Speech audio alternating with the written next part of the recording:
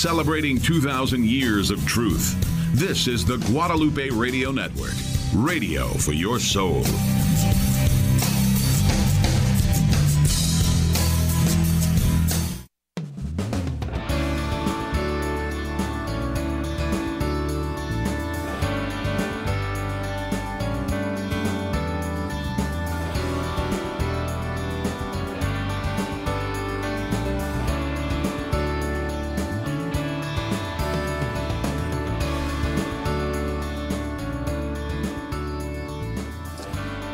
In the name of the Father, and the Son, and the Holy Spirit. O my Jesus, forgive us of our sins, save us from the fires of hell, and lead all souls to heaven, especially those in most need of thy mercy. Welcome in to the David L. Gray Show, voicing truth and reason on the Guadalupe Radio Network. Here's a straw man that I would like to argue against. Okay, here it goes. Voting is a God-given right. Right? Oftentimes you hear that, right? Voting is a God-given right. You have to exercise your vote, right? And you always hear that, especially during, election cycles. Voting is a God-given right. That isn't true. And as Catholics, I don't think it's something we should ever repeat. What our duty is as Catholics is to promote the common good. And the promotion of the common good in society is attached to the fourth commandment of honoring our mother and our father, that our days may be long in the land in which the Lord has given us. And by mother and father, we do not mean just the nuclear family, right? Just our parents, our family in a narrow sense, right? Or rather, we mean our entire community, right? When we say honor our mother and father, it's a community command, right? So in this way, the fourth commandment belongs to the greatest command, to love our neighbor as we love ourselves. So how our created purpose that God has given us, dominion over the earth and the things of the earth, and that command to promote the common good of all men, that is loving our neighbor, how that has played out for most of the history of the church was not through representative voting, right? Because for most of the history of the Catholic Church, we've dwelled in a world that was ruled by monarchs. But for the last 300 years or so, many people in many parts of the world have been able to participate in the promotion of the common good by bringing God's justice on the earth by exercising the right that the government has given them to vote. In some places, that meant that you had at least one vote, but sometimes more, right? Depending upon if you own land or you're a business owner. Or in other places, it meant that once you were a certain age or a certain gender or a certain race, you had a right to vote. It meant different things in different places at different times. But whatever it meant, the Catholic Church for last 200 years or so, has always encouraged that we participate in that system. It necessarily wasn't that, the Catholic Church is, for a portion in history, kind of looks kind of suspicious at this idea of representative governments because it was an export of Europe. Freemasonry was involved in that. And so it seemed to be a threat on the monarchical system, which the monarchs needed the Catholic Church needed the monarchs in a sense of protection. And a lot of other reasons, there was a close relationship with the monarchs. But at least for the last 200 years, the Catholic Church has always encouraged us, whatever that system was, to participate in a system so that we might exercise a common good. For example, in 1937, at the height of the Popular Front of the Mexican Communist Party, on the heels of the Cristero War, which was started in response to the 1917 Constitution that in Mexico that restricted the influence of the Catholic Church, which we saw a lot in 1917 throughout the world with the coming to communism. Pope Pius XI, in his papal encyclical, which the first three words of that encyclical was, "It is well known." So that's what encyclical was called. It is well known. So that encyclical concerned the religious situation in Mexico, in which he wrote this, and I quote, Thus a Catholic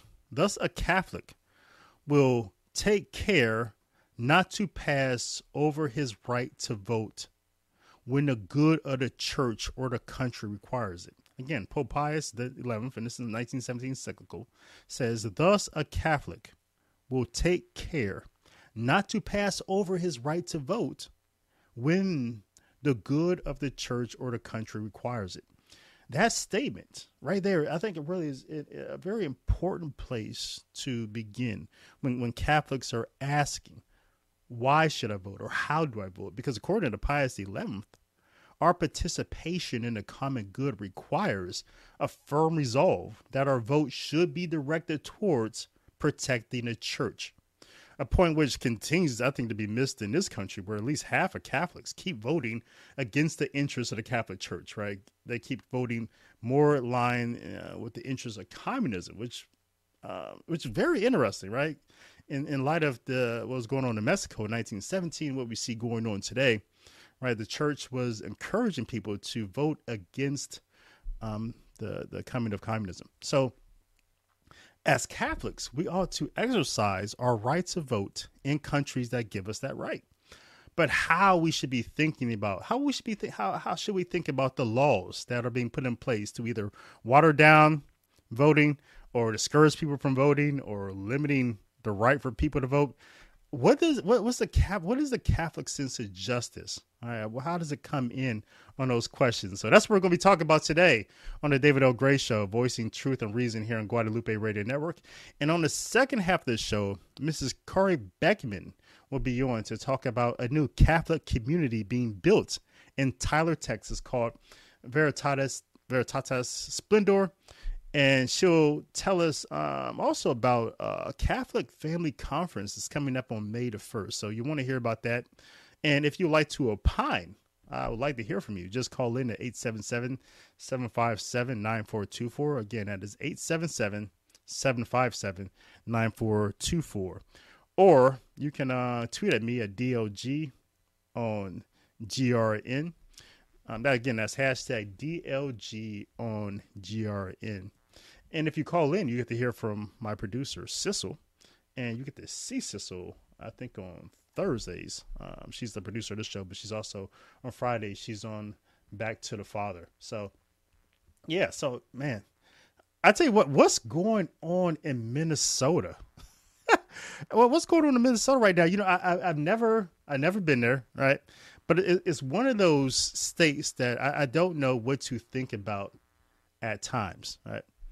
I really don't. And for the longest time, I think the only thing I knew about Minnesota was a little fella there who liked little red Corvettes, high heels, and had a thing about purple. That's the only thing I knew about Minnesota. But the state is never really short on news. Oh, the other thing I knew about Minnesota was a guy named Al Franken, right? Who was a comedian turned Democratic politician. He was from there. Remember, Al Franken ended up resigning in 2018 for some sort of sexual allegations, misconduct allegations, the same type of allegations that Joe Biden and Governor Cuomo of New York had just flatly denied, right? And never gave a second thought to, right? Al Franken resigned for, so he should have stuck around longer. He would have been able to just deny things and stay in power. Recently in Minnesota, it's been on in at least the Catholic news. There's a bishop named Michael Hopner there from the Diocese of Crookston who resigned this week after being requested to step down by Pope Francis after an investigation showed that he had covered up sex abuse allegations against a priest. But I think for the most part, I think today when people lately, at least for the last year or so, when we think of Minnesota, we just think of violence. We think of BLM. That's burning, looting, and murdering. Perhaps soon, the police officer, Mr. Derek Chauvin, who has been charged with the death of George Floyd, will receive a verdict in his trial. But regardless of how that trial turns out, they've gotten a head start on a burning and looting in Minnesota recently in response to Officer Mrs. Kim Potter killing Mr. Dante Wright at a traffic stop, saying that she mistakenly fired her pistol rather than her taser, which is something like saying that I meant to make spaghetti, but on accident I made oatmeal. Possible because water's boiling, right? If you're like me, you put brown sugar in your spaghetti and your oatmeal.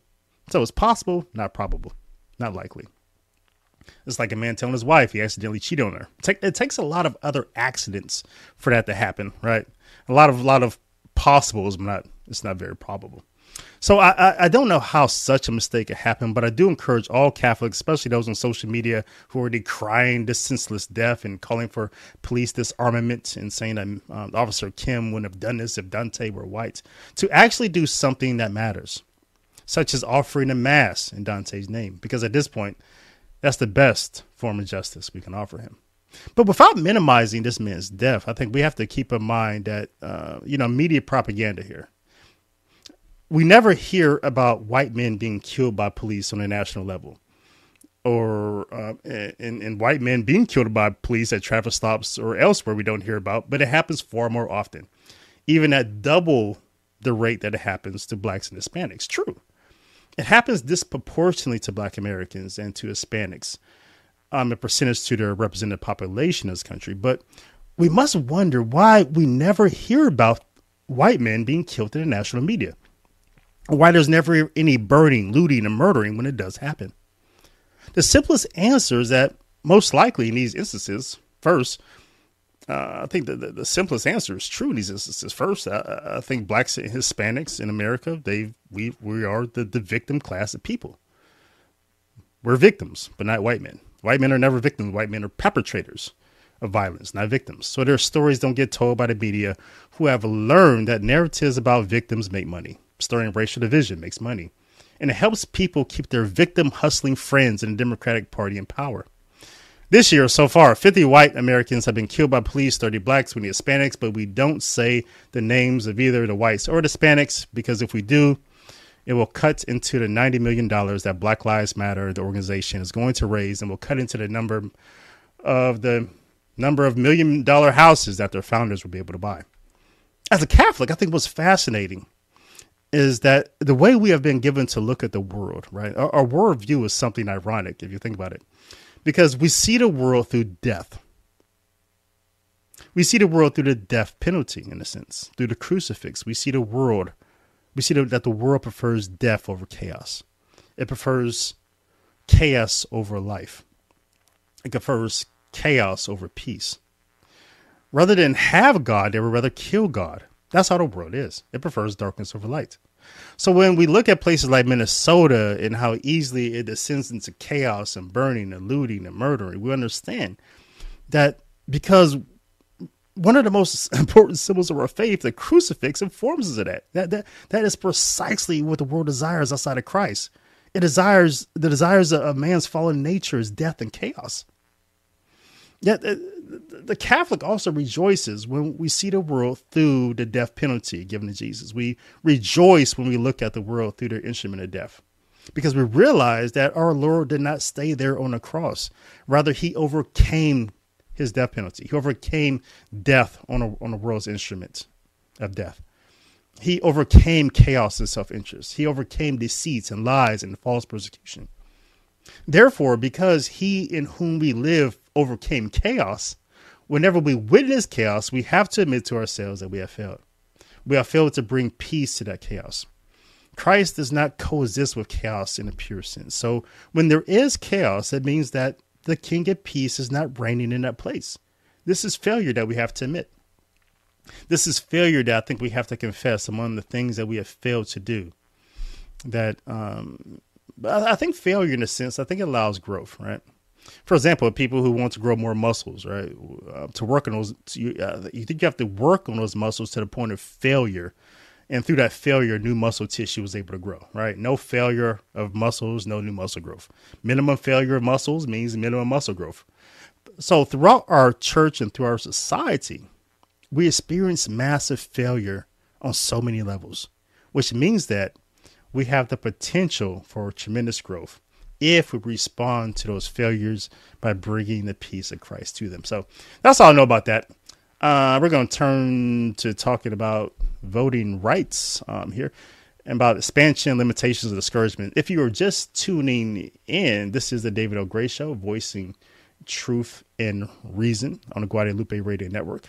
If you want to opine about voting rights or what's going on in Minnesota, please call in 877-757-9424, or you can comment on our YouTube and our Facebook videos. Let's see, Jose Bonilla has commented. He's asking about, isn't voting for evil men participating more for evil. So we should talk about that. But first, I like to say that liberals throw the best temper tantrums, don't they? Don't they throw the best temper tantrums? They do. And they don't even have to be the people who are harmed to throw the temper tantrum. I think liberals remind me sometimes of my 12-year-old daughter, Olivia. Sometimes she'll get in trouble, but will throw the best temper tantrum I've ever seen to get out of trouble. And sometimes I come really close to apologizing to Olivia for her getting in trouble, right? Because her temper tantrums are that good. They're that effective. But then I catch myself or I remember what happened in the first place. That's exactly what Georgia's going through right now. American Airlines, the MLB, Coca-Cola, Will Smith's, his production house, and so many other outlets, right? They're just up and leaving Georgia, having a temper tantrum, because Georgia put voting laws in place to prevent the fraud that we saw in the 2020 national election that gave Joe Biden Georgia and so many other states. And now people are acting like Georgia is in the wrong, as if it was their fault that the election seemed to be fraudulent. I mean, did you know that in 2016 and 2018, mail-in ballots had a failure rate of 1.4%, a failure rate of 1.4% for whatever reason, signatures, unclear voting, whatever, right? They had a failure rate of 1.4%. That was a tolerance on the machines that just flatly rejected votes when they examined them. But in 2020, in the November election, the sensitivity calibration on these voting machines was lowered throughout the country, in particular in places like Arizona, Nevada, Pennsylvania, Georgia. And although it through that, and even though in 2020 saw more mail-in ballots than ever, we only saw a 0.6 failure rate of those ballots. More people voted mail-in, half of the failure rate.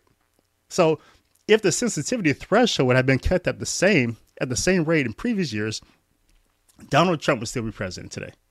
If Ronald Reagan didn't give amnesty to nearly 3 million people were undocumented in this country, California is still a red state today, and it doesn't have one of the highest poverty rates in America. So when we see things like mail-in ballot expansion, no verification of those votes, voting machine tolerance lowered, the importation of people in this country who they expect to vote Democrat or their children to vote Democrat in 18 years, or be given amnesty to vote Democrat, there is a reason why Catholics should be concerned, because it means that your duty to fulfill the fourth commandment, love neighbor and promote justice and the common good, is being put in jeopardy. Because one means that this country has given us to exercise that duty is being taken away. Once we get to the point where elections are being predetermined, regardless of your vote, then trying to orient society to Christ through the ballot booth is no longer a sustainable effort. And that is a dangerous outcome for at least constitutional governments. So for Catholics, this isn't a party issue. I think both Democrats and Republicans largely are very interested, or we say more interested, in power and maintaining power than anything else. I mean, Democrats, they want more people to vote. It doesn't really matter who votes, right? They want dead people to vote, non-citizens to vote, anyone, right? They want to lower the voting age. They just want anyone to vote in multiple states. They don't care. They just want the ballots, because they really don't care about people. We know that. We see that. They just care about power, and they believe that the more people will vote, the more likely they will stay in power, right? They use people for their vote so that they can maintain power. That's it. Then Republicans, who also desire power and control, I think they have legitimate fear in how the Democrats have decided to win elections and completely change demographics in this country. The Republicans look at how the Democrats turned California, Nevada, New Mexico, Arizona blue, and they rightly fear that happening to Texas and Florida. Now they see how Californians and New Yorkers have left their states, and that after those states became homeless shelters, and how those people are now changing the demographics in the places they moved to. Idaho, Colorado, Texas, Nevada, Arizona. And they fear that. So their motivation to restrict and limit voting and prevent immigration It's all about their ability to maintain power, win elections. But it's fair, a reasonable concern. And again, I think it's a concern that Catholics should share. Because once your vote doesn't matter, either because elections are predetermined or through fraud or demographics, our ability to fulfill the fourth commandment, to exercise dominion over the earth, and to love our neighbor through the mechanism of voting is going to hurt bad. Right? Now, that being said, we should say this about voting, right? And the fulfillment of the command, right? That voting is not the only way that we've been called to bring the peace of Christ on earth. Again, for most of the history of the Catholic Church, it wasn't through voting. And in many countries in the world today, it isn't through voting. Right? They don't even have that right in a lot of places. So it's not voting. It's not this God-given right, right? In fact, the idea that we can rely on voting to orient the world to Christ, I think has made us lazy in a lot of ways, right? We think, well, I just show up to vote, right? We read our little voting guides that the church has given us. And this is what Jose Bonilla is saying in the comment box on YouTube, right? Oftentimes, we have our choices in this little two-party system that we have. Sometimes there are two people that as Catholics, perhaps we should not be voting for. Again, if we go back to what Pope Pius the 11th said, right?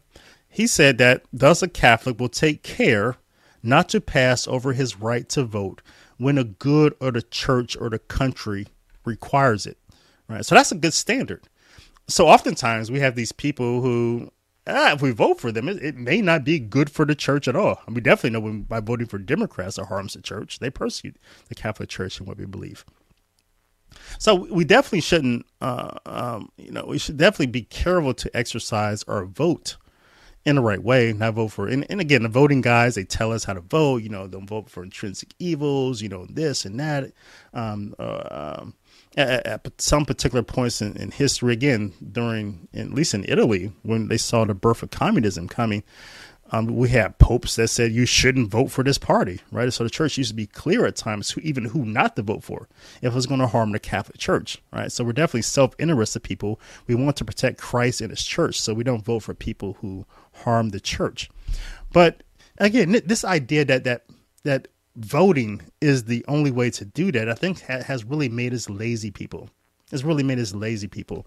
And I think perhaps if Texas were to turn blue, and, we can never win another federal election, if the electoral map remains as the voting machines made it in 2020, then that might turn out to be a blessing in some ways, because I think it will force us to engage with society through ideas and evangelization more forcefully, and not rely on ballots alone to change society. All right.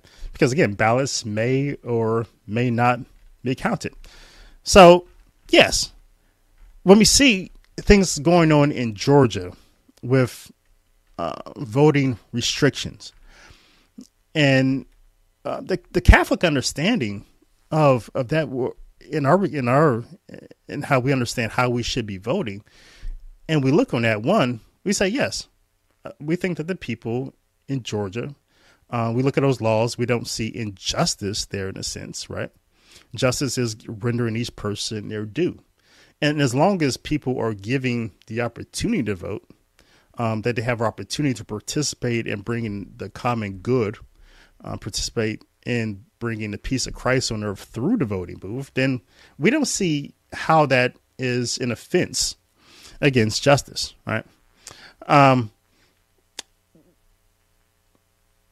Also, when we, and I hate to look, and we're not going to look at, every, use Georgia as the example, but we see throughout society in many states that there's interested parties, right, and that are using voting laws to either expand voting or restrict it. And that's it, either span voting or restrict it.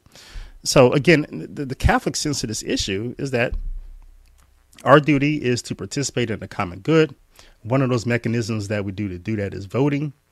And voting should, in a constitutional government that says that's how people have been given to participate in society, as long as that is an option and it's available, it should be there. But also we have to be cautious, and we should be concerned when we see that there is also interested parties in place that want to expand voting in such a way and to disenfranchise people in such a way through the expansion of voting that it makes our vote meaningless and not mean anything at all. So this is the David O. Gray Show. I'm voicing truth from reason on Guadalupe Radio Network. And so right after this short break, we'll be speaking with Carrie Beckman, who will be on talking about a new Catholic community being built in Tyler, Texas. Again, this is the David O. Gray Show, voicing truth and reason on the Guadalupe Radio Network.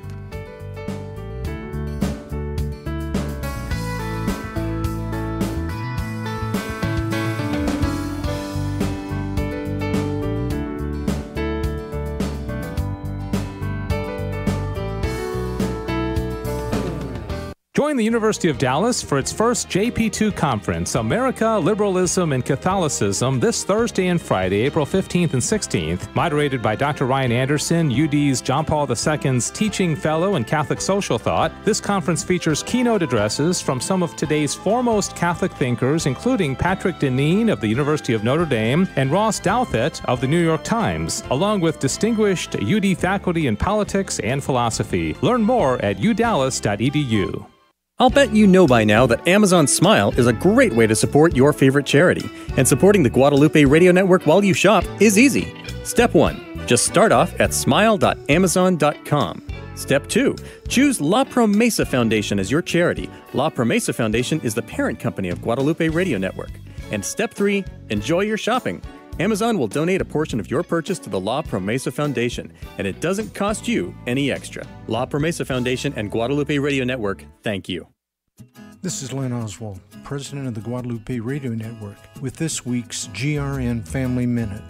We hope you and your family had a very blessed Easter week. This is another special week in our Holy Catholic Church. It is Divine Mercy Week. St. John Paul II described Divine Mercy as the answer to the world's problems and the central message of the third millennium.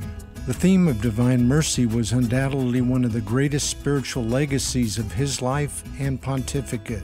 He saw the great need for souls, yours and mine, to come to know the immensity and greatness of God's mercy. Repeatedly, he wrote and spoke about the need for us to turn to the mercy of God as the answer to the specific problems of our times. Please know that each workday, the GRN staff comes together via conference call at 3 p.m., the hour of Divine Mercy, to pray the chaplet for your needs and prayer intentions. May God bless you and your families.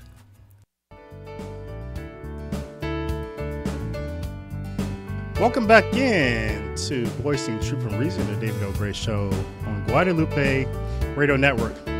Please call in 877-757-9424. That's 877-757-9424.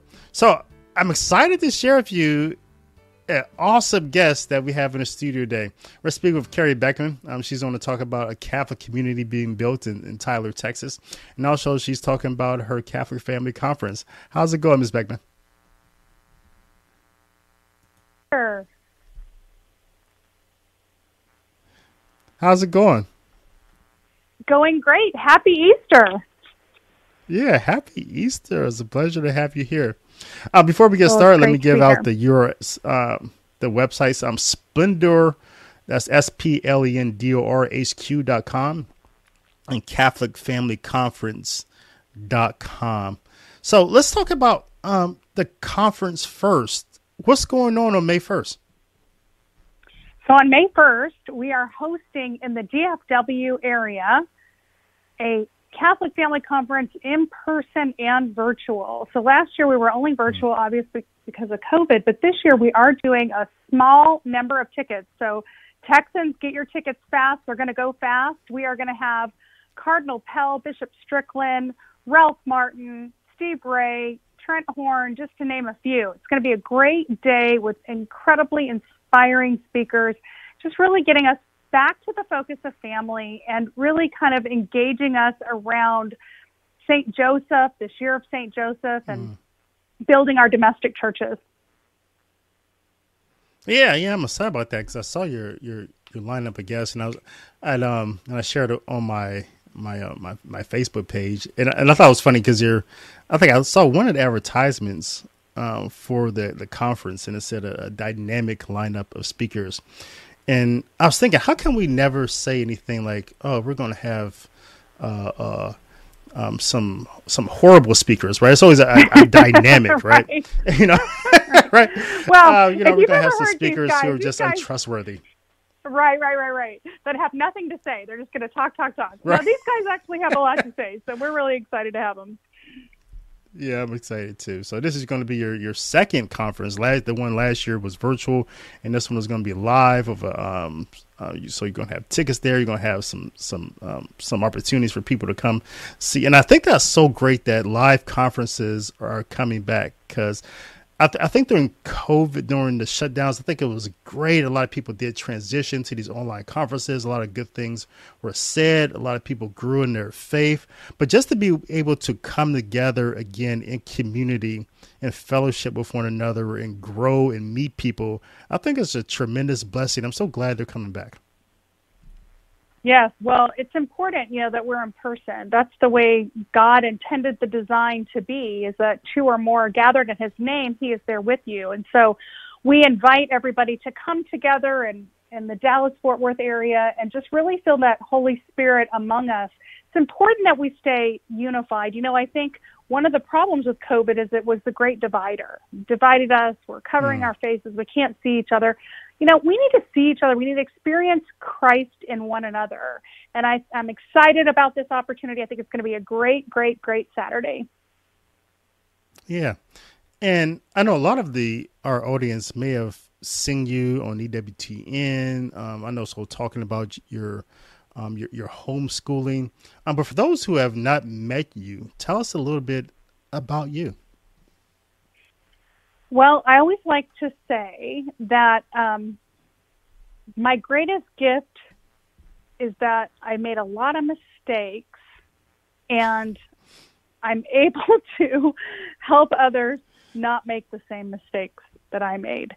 And what I mean by that is, so you probably are familiar with our academies, especially in your listening area. We have many.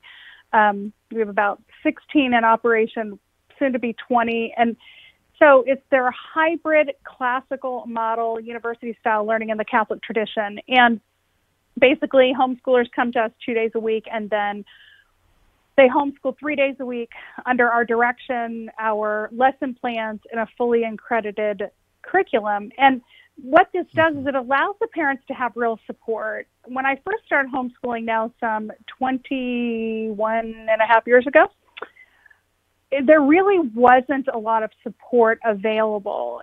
There was a couple of books that we could read, and they're awesome, amazing women who I love: Laura Berquist, Kimberly Hahn, Mary Kay Clark, just incredible women who are, kind of pioneers to us.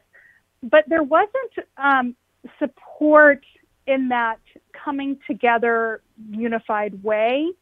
And so the Academy was built really out of a need that I saw as a homeschooler way back when, that I felt isolated. I wasn't able to keep up with everything and have my 8 children. It just wasn't possible. So this was a way, this 2-day-a-week model was a way for me to stay the primary educator of my child, allowing the family to be the primary influence, which I think is even more essential today than it was 21 years ago, for sure. And still get the support I need from a spiritual standpoint, a physical standpoint, and an educational standpoint. And so obviously that need and the failures that I had and the mistakes I made, God used to help many, many other hundreds and thousands of students. So it's a real blessing. And so that's been my life for the last 18 years, having 8 children and Regina Chaley Academy. And then, as you know, recently, again, inspired by the Holy Spirit, just another step in a more intentional way to live out this community and this unity through Veritatis Splendor, which will be our first university that we are founding.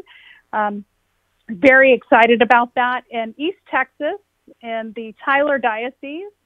And then as a part of that, we're going to have several institutes that'll be teaching institutes and forming institutes for the culture. And those are hopefully the cooperative professors we'll have for our students in the university. We're going to build a beautiful oratory. And of course, there will be a neighborhood, which many, many people are excited about. We're really surprised at the incredible desire that intentional Catholics have to live in community. Guess we shouldn't be so surprised because we did that. That's how we did it for, hundreds of years. It's just recently that we don't actually live in Catholic neighborhoods or Jewish neighborhoods or, Polish neighborhoods. I mean, that's really kind of organically how America began and certainly how Europe existed. And so there's a real desire now. We're under attack. You don't feel like, in homeowners associations, sometimes you can't put statues out in front of your yard of the Blessed Mary Virgin or, even flying the Vatican flag. I know in some of my friends' situations, they've been told they have to take that down. So just to have a place where you are free to live out your Catholic faith day in and day out and express it, in a beautiful way together as a neighborhood is just very exciting. Yeah, I am so excited about what you're doing. Again, if you're listening when we first began, we're talking about the Catholic Conference. You can find out more there at CatholicFamilyConference.com. That begins on May 1st with a awesome group of speakers. So make sure you visit the website, find out if it fits for you. And also now we're talking about Veritatis Splendor, which is going to be a Catholic community, which is, so exciting. This is David L. Gray Show, voicing truth and reason on Guadalupe Radio Network, speaking with Carrie Beckman. And so the website for the Catholic Community Place you can go and find out more is SplendorHQ.com. And so, Carrie, I was speaking with one of my friends about this. I'm a huge optimist, right? And I was so excited when, I saw this and I was like, wow, this is amazing. That's a place that I would live, right? Because what I like about it the most is that, as you said, if you travel around the world, especially go to some of the still communities that are still communities, there's a lot of places in South and Central America. You'll notice that there and other places in parts of the world is that one of the first things that you see when you go into that neighborhood is that you see a Catholic church. And a Catholic church always tends to be somewhere at the center of that community, and then businesses and houses built around it. You see a Catholic school, again, with houses in close proximity. And so the church in a lot of communities, what is the centerpiece? And that's why people center their life around the Catholic church and the Catholic school. And that's also what I see in your community. So it is that ancient construct that we see in a lot of places. So, but I was talking to one of my friends, and of course, she's someone who works on, the parish council, right? And so she, right before we had this conversation about your community or the community that you're helping to develop, she was talking about someone who's buggered on the parish council, and she's like, "Oh, I could not imagine if such and such had lived next to me." So what have you thought? Is that something that even crosses your mind about when you're forming the rules for this community? What would prevent people from getting, too judgmental or persnickety about their neighbor? Is that something that even cross people's mind? Well, it's funny that you say that, because of course I think about that, sure. But then I think about, okay, what situation am I in right now? I mean, anything is a step up for most of us.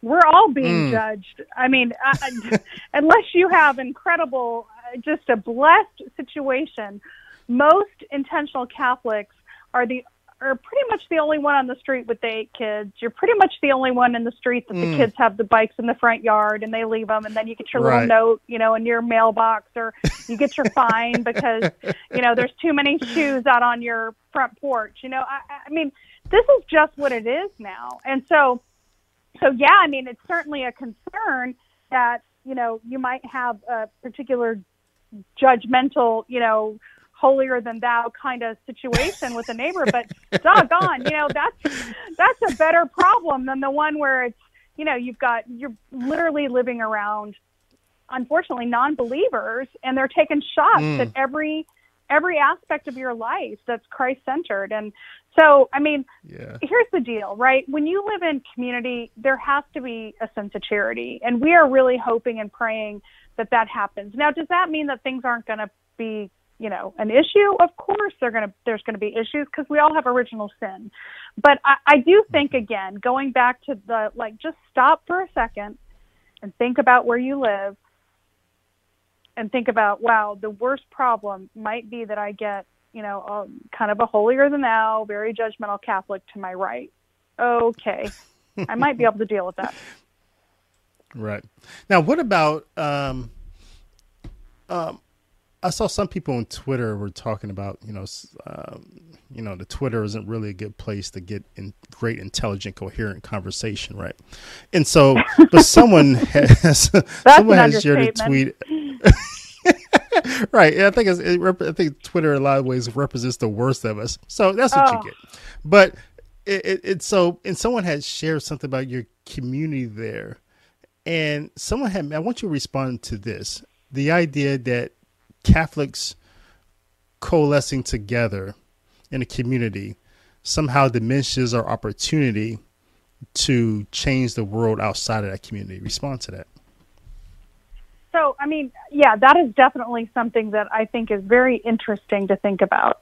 Now, if we were building a compound where we were all going to just stay in there and, groceries would be delivered and our children wouldn't go to any, ballet classes or piano lessons or, anything like that. We wouldn't play on any sports teams, and we wouldn't certainly join any kind of, extra community activities or go to the theater or anything like that. They might have a leg to stand on.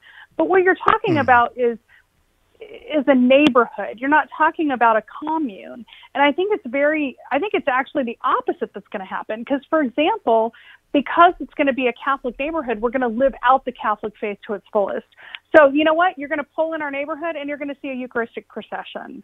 And you're going to see from afar a big, giant, huge bonfire on the Feast of John the Baptist, because that's the Catholic tradition. You go to the highest part of the valley or whatever, and hilly, beautiful East Texas, and we're going to do a big, giant bonfire. And you know what? We're going to invite people to come and discover that with us and enjoy that with us and learn from it.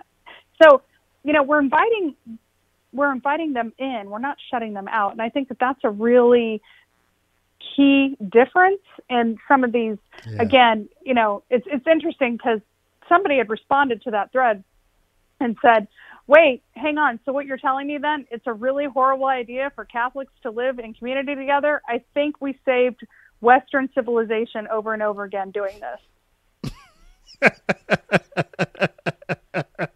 That's absolutely true. Yeah, that's definitely true. So the idea that some sort of cult is going to be formed, some sort of commune, that people are going to be drinking the Kool-Aid, I don't think that's really what's realistic about what I see happening here in this community. And I love the fact that right now you have the bishop, and I'm forgetting his name right now. What was the bishop's name there in Tyler, Texas? Bishop Strickland. Bishop Strickland, yeah, wonderful bishop. And we pray that his successor, because we're going to need continued successors that continue to support this community. But it takes money to do this, right? What's the cost involved? Well, there's several kind of aspects to it. Obviously the land was a cost, and then the infrastructure going in, utilities, all of that, so that we can subdivide the land and build the neighborhood is a cost. And then building the neighborhood or the oratory is a cost. And then the priests that are coming to live in community, which they're coming very soon, and there's many, many who want to do this, that's a cost to pay for the priests. So there are many costs, but again, the beautiful thing is that you might have these detractors out there, in the, forgive me, but the cesspool of Twitter, However, we have had over 1,500 people say that they're interested in buying lots, and we're maybe going to have 65 in phase one. Wow. And we've had over 2,500 people just send us emails of support and how excited they are, and they hope this isn't just one and done, that maybe we'll, build these Veritatis Splendor communities all over the country, which is exciting to think about. I mean, with God, anything's possible, and I'll ride that wave with him if he makes it possible, because I think that this is going to be a great thing for kids.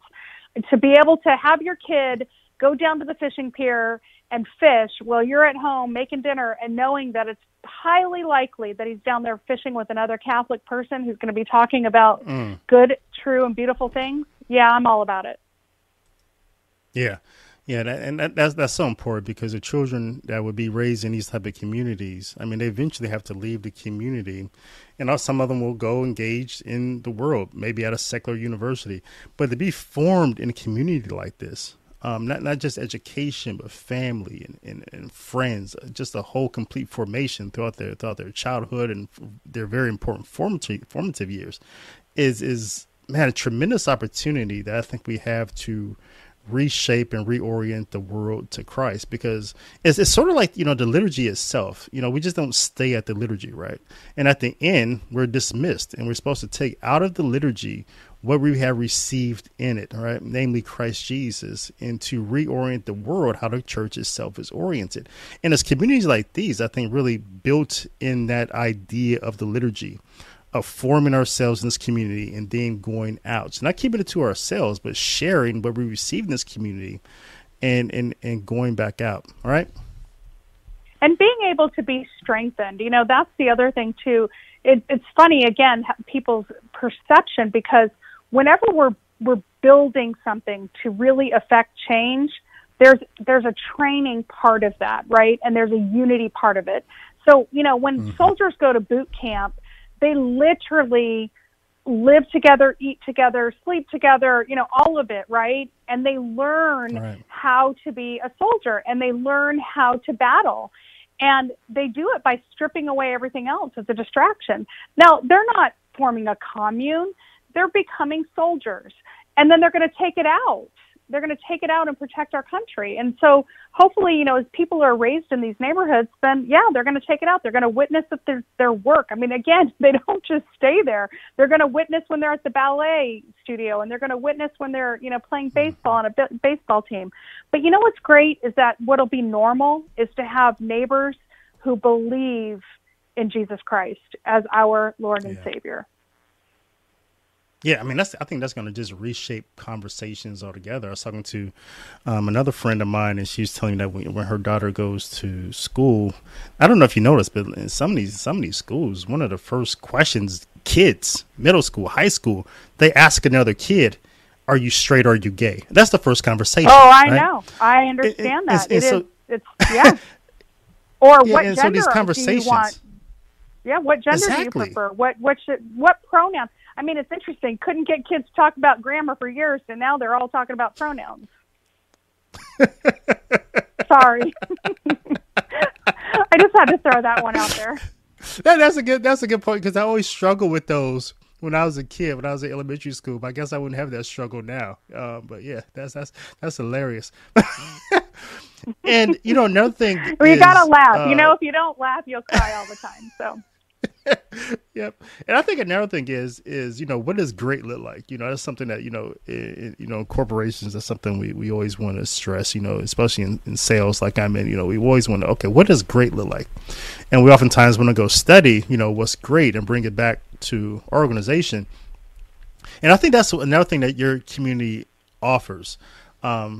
Veritatis Splendor that we're starting to see being formed in Tyler, Texas. And again, speaking with Carrie Beckman here, and we're talking about her Catholic Family Conference, and we're talking about the community that she's helping to form in Tyler, Texas. And more about that community, you go to SplendorHQ.com. And this is Voicing Truth and Reason on the Guadalupe Radio Network. So I was talking about, so what does great look like, right?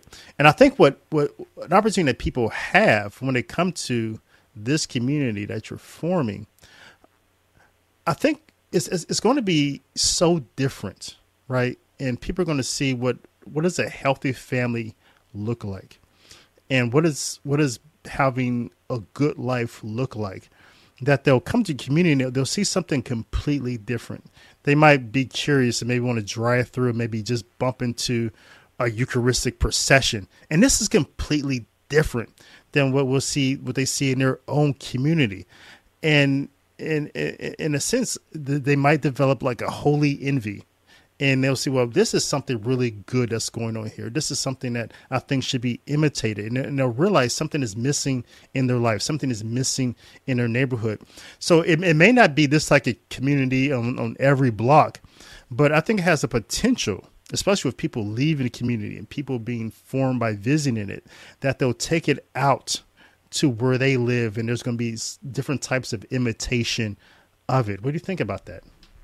Oh, we're hoping that this is the first of many. And again, unfortunately, we do live in a pretty hostile, environment towards Christianity, especially very public Christianity, right? Everybody wants us to keep our faith in the confines of our homes. And, that's not faith. That's not taking it out to the world. And so having neighborhoods where you're free to really express what you believe and how you believe, and putting the beauty of God around us. We are, as Catholics, we are trained in a very human way that outside changes are a reflection of an interior change, right? So we think about the sacraments, right? They're outward signs of an interior change. And the way that we live, right? Putting beautiful imagery in our homes, and again, beautiful garden statuaries of our favorite saints and the Holy Family. These are real important things that we should be able to do, that we should encourage, and that we ought to see everywhere around us, not just at our own home, because, that's very isolating, right? If I'm the only person doing something, it is isolating, and we have to understand kids do respond to that isolation. They start to doubt, they start to question, and what they need is reinforcement. That's what they need. And I got about 30 seconds left. Why Texas? I mean, why not Georgia, where I think you live? But so why Texas? So are you best friends with Raymond Arroyo? He asked me the same question. Raymond and I have known each other for a long time. So he said, why are you leaving Georgia, where you're so connected and you have all these friends? Unfortunately, part of doing this intentional community means that we need to be in a state where we're pretty darn sure that our religious liberty is going to be protected right now. Okay. And there's not a lot of those. Even Georgia right now is having a lot of issues. So Texas is the spot. All right. So we speak with Carrie Beckman. You can find out more about her community at splendorhq.org. Thank you for coming on, Carrie Beckman. So this is Voicing Truth and Reason, Dave O'Grady on Guadalupe Radio Network. Thanks for tuning in. I'll be back next week, same time, same place, and I look forward to conversing with you then. In between time, you can visit me at online David O'Grady Info. But until then, until next time, remember, Jesus loves you and is there for you. Live your life like salvation matters. And may the abundance of our Lord's blessings and graces and favors fall upon you. Happy Easter.